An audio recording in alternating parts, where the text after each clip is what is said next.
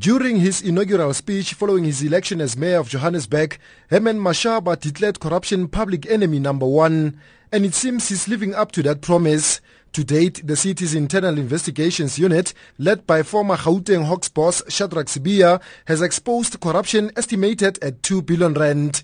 About 30 employees of the city have been arrested. Mashaba has vowed to deal a serious blow to corruption within Johannesburg. I can confirm that over 300 cases are currently being investigated, and the total monetary value alleged to be lost or misused as a result of fraud and corruption is over 10 billion rands. This figure is utterly sickening.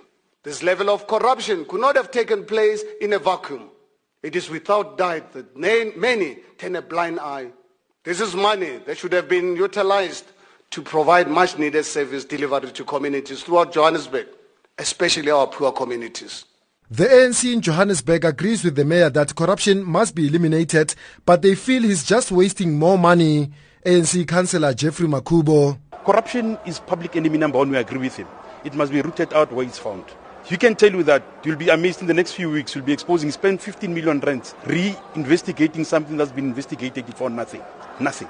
Because of his obsession that anything that had to deal with the African National Congress. Mashaba says he plans to turn old, dilapidated and hijacked buildings into affordable housing for the poor and office space for businesses.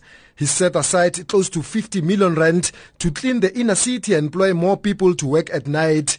Money will also be spent to employ an additional 1,500 Metro Police officers to manage traffic congestion, combat crime and enforce bylaws in the city centre.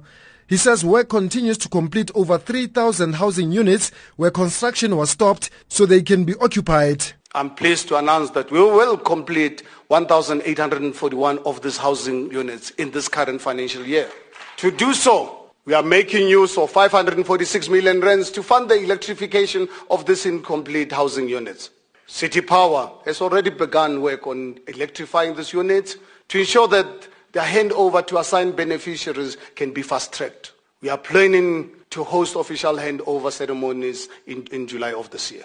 Mashaba says in the coming months, he'll unveil his administration's economic policy to grow the city's economy by 5% come 2021.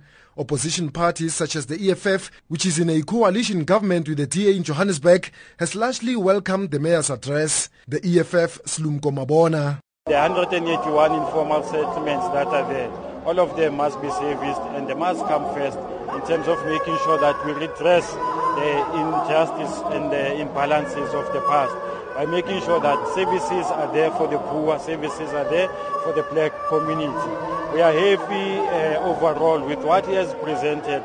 IFP Gauteng chairperson Bonginkosi Dlamini says the speech was balanced and gave an honest reflection of the city's challenges. The forgotten communities in your informal settlements, hostels and the inner city are going to benefit from now. Your development is not going to choose communities on the basis of political affiliation. Margaret Arnolds is a councillor from the African Independent Congress. She says nothing new came out of the mayor's speech. Coming and telling us they have been giving out title deeds. The title deeds were going to be given out in any case come this term. It was ready for this term. It was in the office for this term to be given out. So that was going to happen anyway. The backlog of housing, yes, we are aware there is a backlog. Saying that the city is a safer place, not at all.